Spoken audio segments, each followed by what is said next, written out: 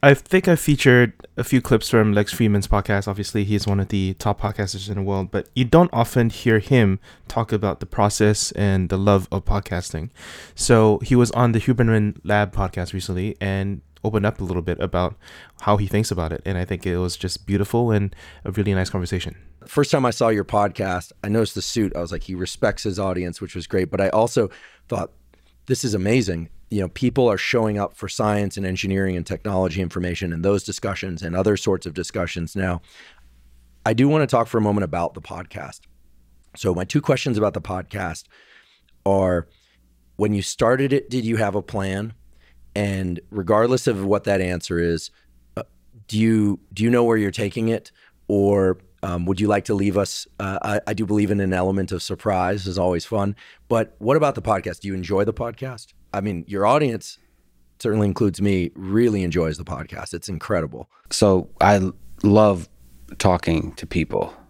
And there's something about microphones that really bring out the best in people.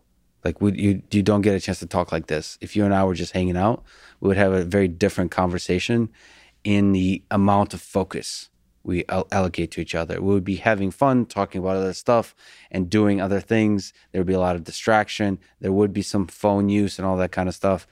But here we're 100% focused on each other and focused on the idea. And like sometimes playing with ideas that we both don't know like the answer to, like a question we don't know the answer to. We're both like fumbling with it, trying to get some insights at something we haven't really figured out before, and together arriving at that. I think that's magical. I don't know why we need microphones for that, but we somehow do. Feels like doing science. It feels like doing science for me, definitely. That's exactly it. I'm really glad you said that, because I don't actually often say this, but that's exactly what I felt like. I wanted to talk to friends and colleagues at MIT to do real science together. That's how I felt about it. Like to really talk through problems that are actually interesting, as opposed to like incremental work that we're currently working for a particular conference. So really asking questions like, what are we doing? Like, where's this headed to? Like, what are the big... Is this really going to help us solve, in the case of AI, solve intelligence? Like, is this even working on intelligence? There's a certain sense, which is why I initially called it artificial intelligence, is like most of us are not working on artificial intelligence. You're working on some very specific problem and a set of techniques. At that time, it's machine learning to solve this particular problem. This is not going to take us to a system that is anywhere close to the generalizability of the human mind, like the kind of stuff the human mind can do in terms of memory, in terms of cognition, in terms of reasoning, common sense reasoning. Doesn't seem to take us there. So the initial impulse was, can I talk to these folks, do science together through conversation? And I also thought that there was not enough. Now, I didn't think there was enough good conversations with world-class minds that I got to meet, and not the ones with a book. Or like this was this thing. Oftentimes you go on this tour when you have a book, but there's a lot of minds that don't write books. The books constrain the conversation too, because then you're talking about this book. But I've noticed that with people who haven't written a book, who are brilliant, we get to talk about ideas in a new way. We both haven't actually, when we raise a question, we don't know the answer to it when the question is raised, and we try to arrive there. I don't know, I remember asking questions of world-class researchers in deep learning of why do neural networks work as well as they do? That question is often loosely asked, but like when you have microphones and you have to think through it, and you have 30 minutes to an hour to think through it together, I think that's science. I think that's really powerful. So that was the one goal. The other one is I again don't usually talk about this, but there's some sense in which I wanted to have dangerous conversations. Part of the reasons I wanted to wear a suit is like I wanted to be fearless. The reason I don't usually talk about it is because I feel like I'm not good at conversation. So it looks like it doesn't match the current skill level. But I wanted to have really dangerous conversations that I uniquely would be able to do. Not completely uniquely, but like I'm a huge fan of Joe Rogan, and I had to ask myself, what conversations can I do that Joe Rogan can't? For me, I know I bring this up, but for me, that person I thought about at the time was Putin. Like that's why I bring him up. He's just like with Costello, he's not just a person. He's also an idea to me for what I strive for, just to have those dangerous conversations. And the reason I'm uniquely qualified is both the Russian, but also there's the judo and the martial arts. There's a lot of elements that make me have a conversation he hasn't had before. And there's a few other people that I kept in mind, like Don Knuth. He's a computer scientist from Stanford that I thought is one of the most beautiful minds ever. And nobody really talked to him, like really talked to him. He did a few lectures which people love, but really just have a conversation with him. There's a few people like that. One of them passed away, John Conway, that I never got. We agreed to talk, but he died before we did. There's a few people like that I thought, like, it's such a crime to not hear those folks. And I have the unique ability to know how to purchase a microphone on Amazon and plug it into a device that records audio and then publish it, which seems relatively unique. Like that's not easy in the scientific community, people knowing how to plug in a microphone. No, they can build Faraday cages and 2-photon microscopes and bioengineer all sorts of things. But the idea that you could take ideas and export them into a structure or a pseudostructure that people would benefit from seems like a cosmic achievement to them. I don't know if it's a fear or just basically they haven't tried it, so they haven't learned the skill level. But I think they're not trained. I mean, we could riff on this for a while, but I think that, but it's important, and maybe we should, which is that they're not trained to do it.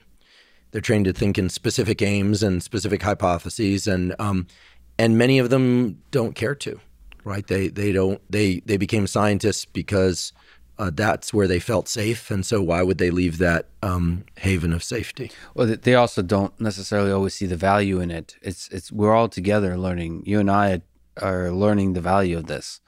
I think you have an exceptionally successful and amazing podcast that you started just recently. Thanks to your encouragement. Well, but there's a raw skill there that's you're definitely an inspiration to me in how you do the podcast, in the level of excellence you reach. But I think you've discovered that that's also an impactful way to do science, that podcast. And I think a lot of scientists have not yet discovered that this is if they apply same kind of rigor as they do to academic publication or to even conference presentations, and they do that rigor and effort to podcast, whatever that is. That could be a 5-minute podcast, a 2-hour podcast. It could be conversational, or it could be more like lecture-like. If they apply that effort, you have the potential to reach over time tens of thousands, hundreds of thousands, millions of people, and that's really, really powerful.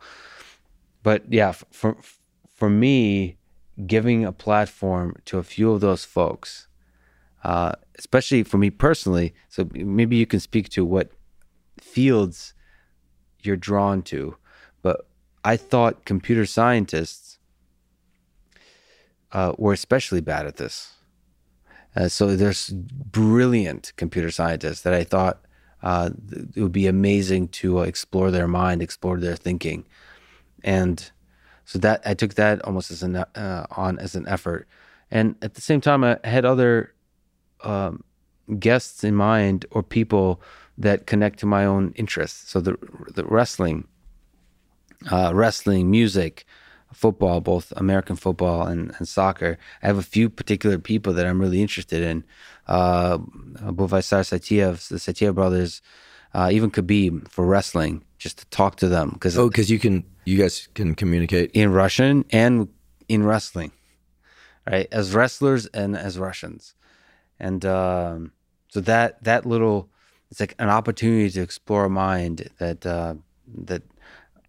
I'm able to bring to the world. And also I feel like it makes me a better person. Just that being that vulnerable and exploring ideas together. I don't know, like good conversation.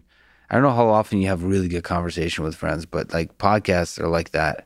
And it's deeply moving.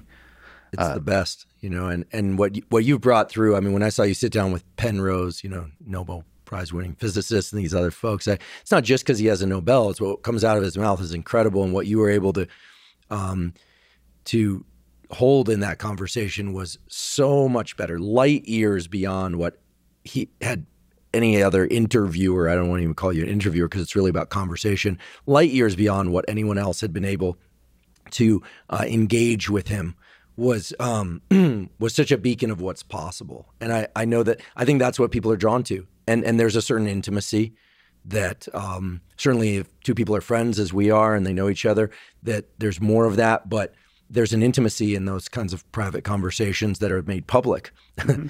And well, that's with you, you're probably starting to realize, and Costello is like part of it, because you're authentic and you're putting yourself out there completely.